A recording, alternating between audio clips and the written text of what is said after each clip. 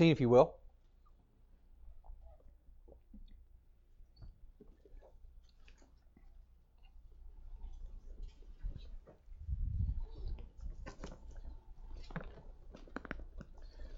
We'll be in multiple places in the book of Genesis. And I want for you, just for a moment, to picture yourself in the shoes of a person who has advanced knowledge about a coming judgment. That God has personally revealed something to you, that something or some place is in danger. Now, I don't make a habit of recommending Hollywood movies, and this is not particularly a recommendation. But a movie that was released in the year 2009 called Knowing revolved around the discovery of a list of numbers that, when decoded properly and when grouped properly, revealed the date, time, location, coordinates, and death tolls of major catastrophic events around the world. Of course, they went back into history and put a series of numbers together for different things that took place. And a college professor found the key that linked these things together. And from that was even able to determine that certain natural disasters were going to happen in the future. And so on that knowledge, he went about to try to either prevent them from happening or else to keep those that he cared about from being in those places, to be involved in those situations. Toward the end of the movie, and this is the part that registers with me, there's a very vivid display of an end-of-the-world situation that they were trying to somehow avoid. To watch the planet and to watch individual cities be swept over with a solar flare, watching the earth being destroyed by it, is not very different from what the Bible says will happen in 2 Peter. We're told that the world will one day perish by fire. By the way, if you're worried about global warming, that's the global warming that's going to destroy the earth. All right? It's not going to happen because cows emitted too much methane or because you drove your SUV. It'll be okay. I assure you that this planet will last at least 1,007 more years, because we have a millennium, we have a tribulation, and we have until Christ returns. So it's going to be all right. It's going to. But I do know for a fact that the Bible tells us that with fervent heat, the elements will melt. This earth will one day be destroyed by fire. We're not only told that in Revelation and in 2 Peter, but we're told that in the first book of the Bible, in Genesis, that the world will not be destroyed by water again. We know that next time it will be by fire. Now, it would be quite a stretch to say that this movie is about Bible prophecy, or that you should, maybe cancel your normal Sunday school and show this video in portions. I wouldn't recommend that at all. But it did have some very interesting moments. And a big reason that I think the professional critics disliked it is because, number one, largely Hollywood rejects the idea that one day the world will perish by fire, as 2 Peter 3 tells us. No, they think that man is in control and this planet will exist until man wrecks it. Secondly, those who deny God reject the idea of a God who knows the end from the beginning, who would be able to put it all in a book for us to be able to read, to see what the future holds. And then thirdly, they reject the notion that God has revealed this coming judgment to man and that we have a duty to act upon it. I challenge you again to put yourself in the shoes of a person who has advanced revelation about coming judgment. In Scripture, we have several men like this. The first man that we think of is Noah, who has knowledge of a coming judgment. We know of others, very popular ones. Of course, some of the major prophets is predicting that unless Israel turns back to God, they're going to fall into captivity. We know a man named Jonah was able to warn the Assyrian nation and the capital of Nineveh of a coming judgment. Again, I ask, what would you do if you knew that God's judgment was coming on a city or on a country? Would God be fair if He did not send them warning? And would you warn them? Or would you come up with a reason not to? In Genesis 18, I want to preach on the place that never got a missionary. Genesis 18, I want you to begin reading with me in verse 16. Genesis 18:16, and the men rose up from thence and looked toward Sodom. We know from chapter 19 that these two men were indeed angels sent by God. And Abraham went with them to bring them on the way. And the Lord said, shall I hide from Abraham that thing which I do? Skip down to verse 20. And the Lord said, because the cry of Sodom and Gomorrah is great, and because their sin is very grievous, I will go down now and see whether they have done altogether according to the cry of it which is come unto me. And if not, I will know. And the men turned their faces from thence and went toward Sodom, but Abraham stood yet before the Lord. If you're familiar with this passage, you know the rest of the chapter involves bargaining between Abraham and God in an effort to try to save the city of Sodom. The beginning of chapter 19 gives the account of the two angels arriving in Sodom, and you can see a very vivid picture of the perversion and the degradation of the men of the city of Sodom. We're going to move right ahead to verse 23 in chapter 19, where we find this. The sun was risen upon the earth when Lot entered into Zoar. Then the Lord rained upon Sodom and upon Gomorrah brimstone and fire from the Lord out of heaven. And He overthrew those cities, and all the plain, and all the inhabitants of the cities, and that which grew upon the ground. His wife looked back from behind him, and she became a pillar of salt. And Abraham got up early in the morning to the place where he stood before the Lord, and he looked toward Sodom and Gomorrah and toward all the land of the plain, and beheld, and lo, the smoke of the country went up as the smoke of a furnace. It came to pass, when God destroyed the cities of the plain, God remembered Abraham and sent Lot out of the midst of the overthrow, when He overthrew the cities in which Lot dwelt.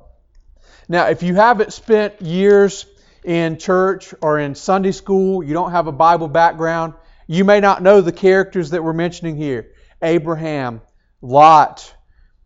But to give you a quick synopsis, we can turn back to Genesis 13. And in Genesis 13, we see an introduction to these men. Of course, God promised the land of Canaan to Abraham. Anywhere the sole of his foot touched the ground, it would belong to his eventual grandson, a man known as Israel, and his descendants.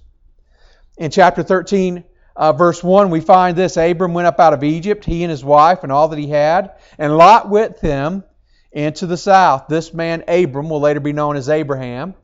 The man named Lot here is the son of Abram's brother, Haran. Thus, this is Abram's nephew. At this time, Abram has no son. Lot is like a son to him. You may also note that it mentions Abram as having a wife. It mentions Lot as not having a wife at this point, and I'll deal with that in just a minute. In verses 2 and 3, we read that Abram is camped. In verse 3, we see that he went to where his tent had been at the beginning, between Bethel and Hai. I'm going to attempt to do this. I'm not going to try to deal with the compass points of where you are, but just if you're imagining me as a compass, you've got north, south, and east this way. The way you're looking at me? No, I'd be west this way from mine. Okay, so east. Am I pointing toward the east? Maybe not where we are geographically here, but to the east and to the west. From your perspective. All right. We'll do it this way. So if you're looking at me and this is a compass faced, this would be west for you, right? That's what we're going to call it anyway, okay? It says here that they're between Bethel and Hai. We will find here that Bethel is located to the west of where Abram is currently. And Hai is located to the east. I like to see what the names of Bible places mean. Bethel means the house of God. Hai is mentioned also in the book of Joshua as Ai, and it is called a heap of ruin, a place of destruction. Can I just make a little application here for a moment? If Bethel is here and Hai is here, and you turn your back on Bethel, you turn your back on the house of God, you turn your back on God and the people here in this church that care about you, you turn your back on the things of God, you know where you're heading? You're heading toward destruction. You're heading toward ruin. And you best turn back around and get yourself back to the house of God before things are too late for you. We're going to see how this will play out again in a minute. That Bethel is to the west and Hai is to the east. In verses 5 through 13, we learn more about Lot. We learn more about the situation between Abram's herdmen and Lot's herdmen. There was a conflict between them. Basically, they had too much cattle, they had too much possessions to be able to dwell together. Verse 7, there was a strife. Abram, in verse 8, says, "Let there be no strife, I pray thee, between me and thee, between my herdmen and thy herdmen, for we be brethren. Is not the whole land before thee? Separate thyself, I pray thee, from me. If thou wilt take the left hand, I will go to the right. If thou depart to the right, I'll go to the left. If you go east, I'll go west. If you go west, I'll go east, north, south. We will split up. We will cover this ground. There's plenty of land for us to conquer." Verse 10, we find the beginning of Lot's downfall. Lot lifted up his eyes and beheld all the plain of Jordan, that it was well watered everywhere, before the Lord destroyed Sodom and Gomorrah. Even as the garden of the Lord, like the land of Egypt, as thou comest unto Zoar. The beautiful watered plains of Egypt, there in the Nile Delta. Man, it's so beautiful. The Bible even says that this place was like the garden of God. We understand that means the Garden of Eden. The paradise that God originally put Adam and Eve in. This was a place that was well to be desired. It would appeal to the eyes. It would appeal to many fleshly lusts, we find later. And Lot was drawn to that. And in verse 11, remember that we've said that Bethel is to the west and Hai is to the east. That this direction we have the house of God, and this direction we have a heap of ruin. And now we read verse 11. Then Lot chose him all the plain of Jordan, and Lot journeyed east. And they separated themselves the one from the other. Abram dwelt in the land of Canaan, Lot dwelt in the cities of the plain, and pitched his tent toward Sodom. If you've ever been to a Christian camp, or you've had an evangelist come through and preach from this passage, you've probably all heard a message on Lot somewhere. And we have the classic outline, and this is one that I have, a message within a message. Here's a quick outline of Lot's life. Number one, Lot was wooed to Sodom. He saw it, he was attracted to it, and he went after it. Lot was wooed to Sodom, and then Lot went toward Sodom. He first of all dwelt in the cities of the plain, which meant he was making his way down to that shining city there, the place where he wanted to be. Lot wished for Sodom. Of course, it said that Lot pitched his tent toward Sodom. When he would wake in the morning, he would get up, and as he walked out of his tent, there's Sodom in front of him. He built it with a beautiful view right there in front. He said, "Man, one day, honey, when we make it, we're going down there. We're going to live right there in Sodom." He wished for it. And by the time we get to Genesis chapter 19, verse 1, we not only find that Lot fancied Sodom, he has done more than face his tent there. He is a fixture in the city. It says that he was in the gate. That is the place where business was done, where government was conducted. At this point, Lot was a respected community figure. Lot was wooed to Sodom, went toward Sodom, wished for Sodom, and then he worked in Sodom, possibly even worked for the city of Sodom as some type of government leader. We also find by Genesis 19 that Lot now has a wife, children, sons-in-law. And I believe that we can determine from what we read in Genesis 13 that Lot wed in Sodom as well. That he found his wife there. He found him a woman in Sodom who really loved Sodom. As we read there, when it was time to go, she wasn't willing to leave. She looked back and became a pillar of salt. Now that's your classic outline on Lot. But now I want to take a different direction in this message. And I want you to think about this question. I'm asking this as a hypothetical question. Why didn't God send Sodom a missionary? Now, I present that as a hypothetical because I say this to you. Don't make it a habit of going around and asking, how come God did this? How come God didn't do that? That doesn't work out very well for anyone who has ever tried it. Job tried it and was put to shame, was humbled in the process. Jeremiah learned that it is not the place of the clay to ask the potter what he's doing. Isaiah was told that God's ways were higher than our ways. His thoughts and ways are superior, far superior to ours. So just for a minute, I want to look into some reasons that we might say why God didn't send a missionary to a place like Sodom. Somebody might say they didn't deserve a missionary, they deserved judgment. And I would have to say that based on what is deserved, Sodom certainly didn't deserve judgment. Wouldn't you say? Of course they did. There's another city in the Bible that deserved judgment too. It's called Nineveh, the capital of Assyria. And talking about wicked, they were fierce warriors that would come in. They would conduct raids every spring. They decided, okay, here's a city-state over here. We want what they have. We'll knock on the gate. Hey, we're from Assyria. Here's the deal. Give us everything that you have, everything that we want, and we won't kill you. But if you say no, then we'll kill you and take what you have anyway. Which way do you want to do this?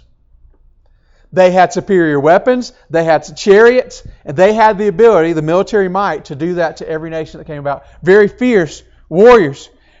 No doubt this is part of the reason that Jonah decided, I don't want to go there when God called him. Not to mention that the city of Nineveh was about 750 miles away from his hometown of Gath-Hepher. Now, 750 miles. Hey, sorry guys, your vehicle's been a lot more than 750 miles in the last 2.5 weeks. We've put quite a bit of miles on it. You say, so what's the big deal about traveling 750 miles? Well, they didn't have a Jeep Cherokee to go in, okay? You know, it was on foot, it was on camel, and a trip of 750 miles would take roughly a month in those days with considerable danger and considerable cost. And there probably wasn't a place on earth that deserved a missionary less than the city of Nineveh, but God sent them one. Why? Because there were people there who would repent. And that missionary that God sent was a reluctant missionary who was not fully committed to it, but eventually God coerced him to go, and he went, and the city was not destroyed because the preaching was effective and the people repented in sackcloth and ashes. So we can't say that God didn't send Sodom a missionary because they didn't deserve it, because He sent missionaries to other places that didn't deserve it. And understand this, the very nature of mercy is that it is undeserved. So that can't be the reason. I stopped in Genesis 13 at verse 12, but Genesis 13:13 reveals something else. And you might use this as the reason that maybe God didn't send Sodom a missionary. Verse 13 says, but the men of Sodom were wicked and sinners before the Lord exceedingly.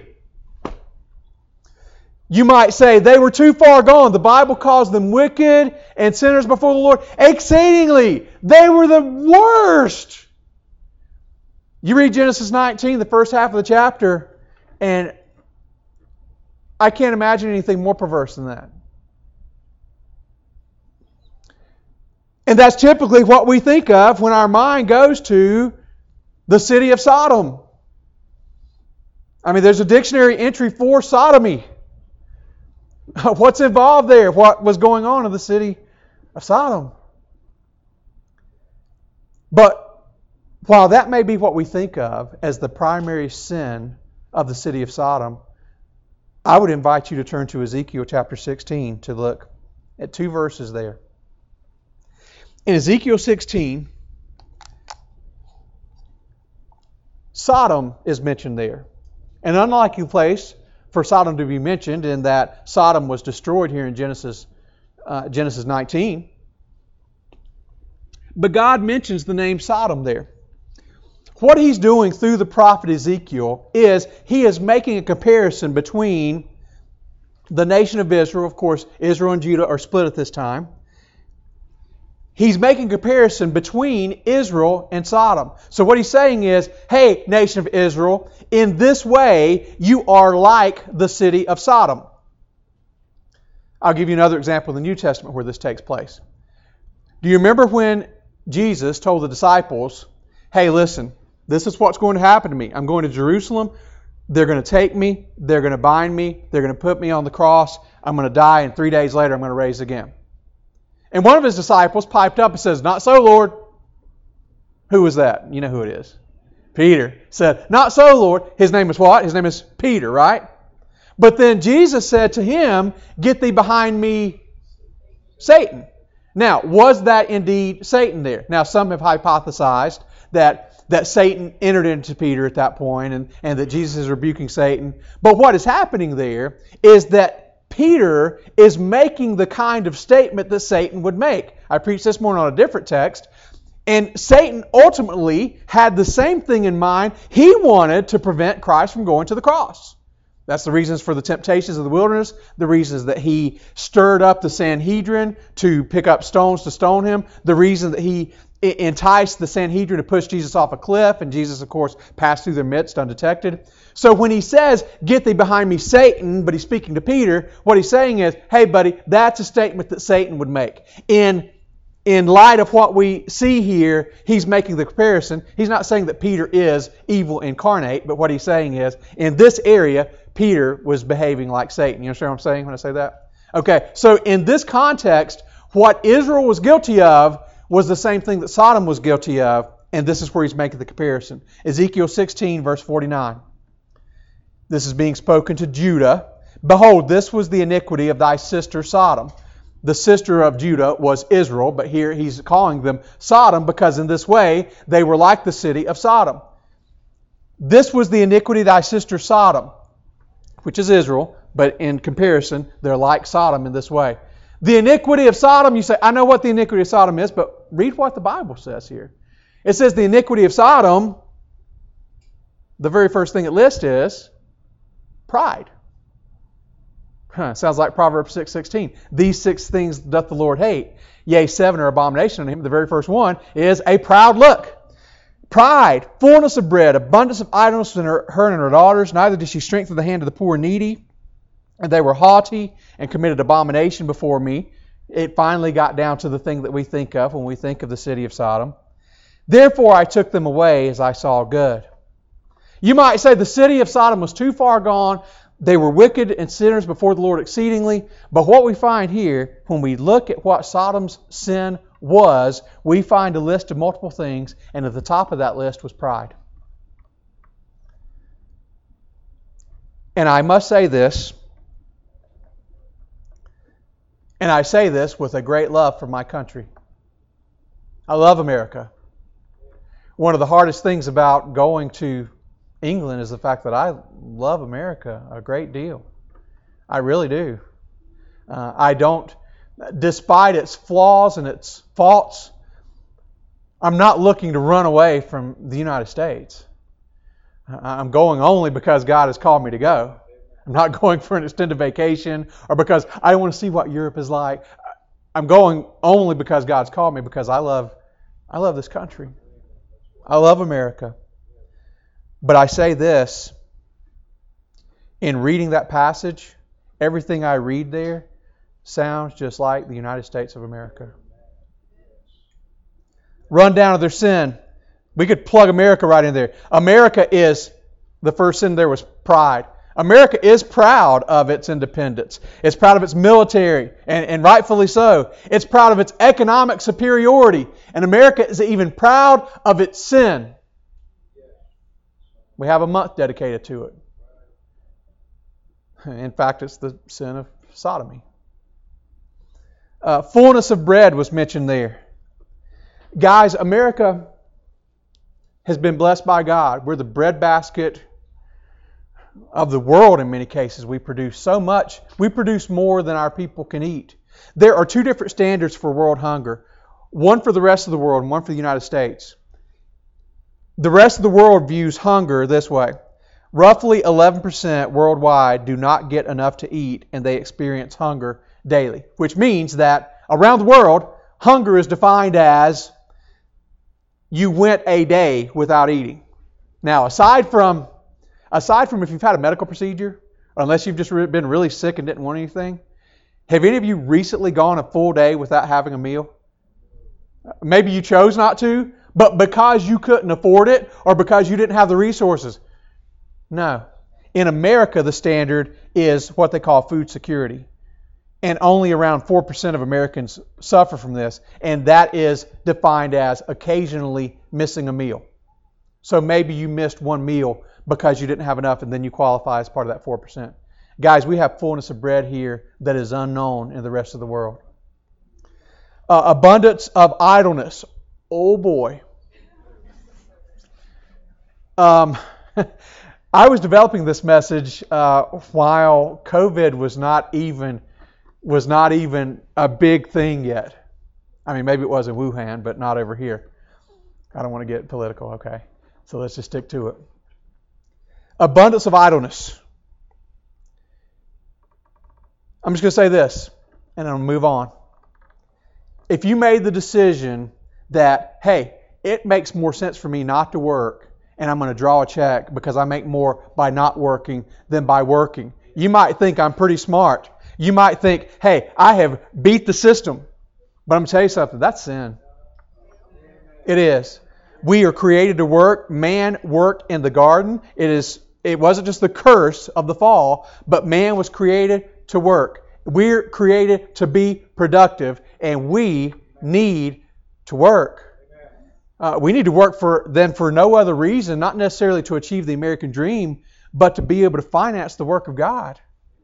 We need to work. And in this country, there's abundance of idleness. Selfishness there. It said they didn't strengthen the hand of the poor and needy. Haughty, a contempt for others. Lofty, arrogant. Let me just say this, and I'm going to move on to the next thing.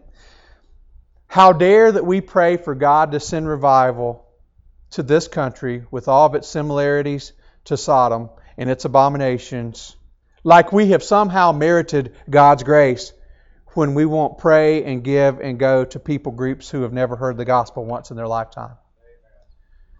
How dare we? I believe America is ripe for revival. But it has to be because God's people seek His face and pray and turn from their wicked ways. Not whenever Washington, D.C. gets straightened out. Not whenever, California gets straightened out. No, but when God's people turn to Him and seek His face. See, if you don't think America is too far gone for revival, then Sodom wasn't too far gone either. God had not written them off. Here's one for the intellectuals. Somebody might say, well, perhaps God didn't send them a witness because He knew that they wouldn't believe anyway and the witness would be wasted. Well, that's quite Calvinistic of you. Well, see, God knew ahead of time, His foreknowledge. He had predestinated this city to be saved and this city to be destroyed. God chose this one for heaven and He chose this one for hell. Man, you better get out of here with that stuff.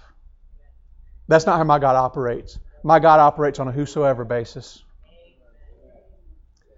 And as a matter of fact, if that is your thought, well, God didn't send them a witness because they wouldn't have repented anyway. I have Bible to prove that that's not the case. In Matthew 11, verses 20 through 24, Jesus mentioned 3 cities by name.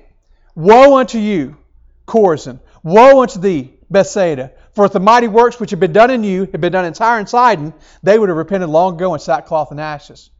Bethsaida and Chorazin, along with this third city we're going to mention, Capernaum, were 3 cities located on the northern coast of the Sea of Galilee. And then he brings Capernaum into it and says this, And thou, Capernaum, which art exalted unto heaven, shall be brought down to hell. For if the mighty works which had been done in thee had been done in Sodom, it would have remained unto this day. Sodom would have repented if they had seen the works of Christ. And if that's the case, I believe that Sodom would have repented even if God had only sent them an anemic missionary like Jonah. So why didn't God send Sodom a missionary? I'm going to flip the whole question on its head now. And I'm going to tell you this. God did send a representative to the city of Sodom. And his name was Lot. Whoa, Brother Scott. There's no way you're telling me that Lot was a missionary. I know some things about Lot. There are 3 views we could take of Lot. Number one, some have actually said this is a thing. Say that Lot was really a faithful missionary, but much like Noah, he didn't have many converts. No one believed. The Bible does tell us that Lot was just. The Bible tells us Lot was righteous. And some have tried to make the case, hey, Lot really was a faithful missionary who did his best and Sodom just wouldn't hear. Well, let me say this. There are 2 religious texts that say that Lot was a faithful missionary. One is the Quran, and the other is the Book of Mormon. Because those books say that he was, I'm going to say 180 degrees opposite of that is true, and that he wasn't a good, faithful missionary. I do know this. A faithful missionary wouldn't call perverts his brethren, as we see in Genesis 19. A faithful missionary would not offer his virgin daughters to be abused sexually. A faithful missionary would not be laughed at by his sons-in-law when he tried to warn them of the judgment that was coming. So I scratched that. Lot was not a faithful missionary. Number 2, you say, well, here's who Lot was. Lot was he was not a missionary. He was just an average guy, just your average Joe. And here's where I preach to you folks. Because there are too many people in the average Baptist church, in the average city, in the average state of America, who consider themselves average Joes, and you don't take the Great Commission personally. Our preacher is him. You missionary up here, you have a duty to carry out the Great Commission. You have a duty to preach the gospel. But me, I'm just a pew sitter. I just come and donate every Sunday. I put my money in the offering plate so that this man and his wife and maybe a few deacons can go out and do the work of God, and I'll just sit back here on this pew and you guys can take care of all that. That's not the way it works. Matter of fact, Abraham believed that Lot should have been doing something there in Sodom, and this is why he bargained with God this way. Abraham begins to count up here. He says, okay, when Lot left me, he left. I know now that Lot has a wife, and he's got at least a couple of unmarried daughters, and at least a couple of married daughters, and 2 sons-in-law. And of course, he left here with who knows how many herdmen. He left me with a lot of people. These people ought to be influences for Jehovah. They know the right way. They know how to worship the Lord God of heaven. They should have been taking this message to the city of Sodom. And that's why Abraham says, when he begins to bargain with God, surely there are 50 righteous people in the city, because I expect Lot would have done something down there for the cause of God. But there's not 50, and there's not 45, and there's not 40, nor 30, nor 20, nor even 10 righteous people in the city. So no, Lot was not just an average Joe who had no expectation of him. No, I say this to you. Lot was a poor missionary who could not influence 9 other people toward heaven. And we're tipped off that this is the true identity of Lot when we look at the meaning of his name. The meaning of Lot's name is covering or veil. Now think about that for a second. I'm going to take you flash back to your childhood Sunday school. This little light of mine, I'm going to let it shine. Now we get to verse 2 or whatever. I forget about the verse where we tell Satan to sit on a tack. Or is that another song? I can't remember. Hide it under a bushel. No. I'm going to let it shine. What happens when you hide that light under a bushel? You're covering it. You're veiling it. If you cut off all the oxygen to it, you completely extinguish it. What happens with that bushel? Oh man, it's covering the light that's supposed to be put out. Lot's horrible testimony covered any light that he had that he should have been shining forth to the people of Sodom. Now, I said that Lot was a poor missionary that could not influence 9 other people for heaven. I want you to think about that number 10 just for a minute when we go to Luke 17. You don't have to turn there. In conclusion, I want you to think about Luke 17. Christ performs a miracle where he heals 10 lepers. You remember that one? He tells them to go to show themselves to the priest, and as they walk toward the priest, they're just walking along, and the next thing you know, they begin to look and like, oh, hey, my flesh is recovered. Whoa, I've been healed. And you may remember that a certain number returned back to give glory to God and to thank Him for what He had done. How many came back? 1. Jesus asked that man a question. Were there not 10 cleansed? Where are the 9? And now my challenge in closing to you tonight is this question. I'm going to ask each of you the question. Where are your 9? Remember, God said He would not destroy Sodom if there was Lot plus 9 other righteous souls there. I ask you, where are your 9? Would you be able to say that you have had some part either in planting, watering, sowing, or reaping the seed? Whether you've personally led someone to the Lord or if you've given a tract, that you've had a part in 9 other people coming to Christ. Would you be able to say that? Can you count 9 others that will be in heaven because of you? And I preach that not so that you'll feel guilty, say, oh, no, I haven't. And so you'll feel a little bad, and then you'll walk out these doors and continue to do what you're doing right now. My challenge to you is this. If you can't say that there's 9 other people that will be in heaven because of you, you need to do something about it today. You need to confess that to God. You need to repent of that and say, with God's help, I will strive to be a witness and to take His word and to take the gospel. You say, well, I don't know if I could deal with 9 people. Well, what about 1? What about 1? Amen. See, for you to get to 9, first of all, you got to start with 1. So you take someone that God has put on your heart,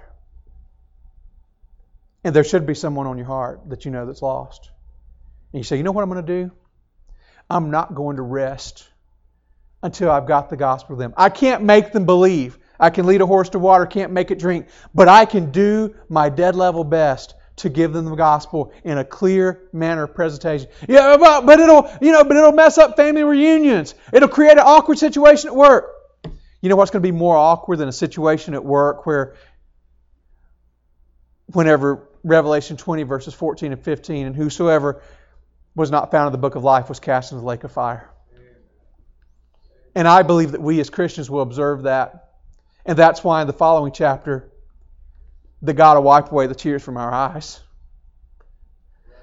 Because we'll see those that we should have reached and we did not. Let's make a plan tonight and commit to it. Whether we need to write a letter, send an email, make a phone call, send a text, to let someone who is lost know that we care about them. Now you may say, hey, Brother Scott, I'm a pretty good Christian. There are 9 other people going to heaven because of me. So because of that, the rest of you slackers better get busy. I'm just going to sit back and watch y'all. Well, what was the first number that Abraham used to bargain with God? 50. All right, so are there 49 other people that's going to be in heaven because of you? Or 39? Or 29? There's never a point when we stop and we sit and rest. We rest when we're dead. Okay? That's when our labors have ceased. Guys, my challenge to you tonight is this. We've got to get into this city, or into the city where you live. We've got to take the gospel. Let's stop being a lot. Let's stop covering our witness. It's estimated that where the city of Sodom was, 65,000 people perished. I went to the Creation Museum. There's a meteor that hit, and they say that happened about the time that we would find this in the Bible. A fiery meteor, of course. Brimstone, sulfur. 65,000 people died in a moment. Remember at the beginning of the message, I told you to put yourself in the shoes of a person who knows of coming judgment. Guess what? You don't have to imagine. You are a person that knows of coming judgment. We have a duty to tell others. Pastor, would you close?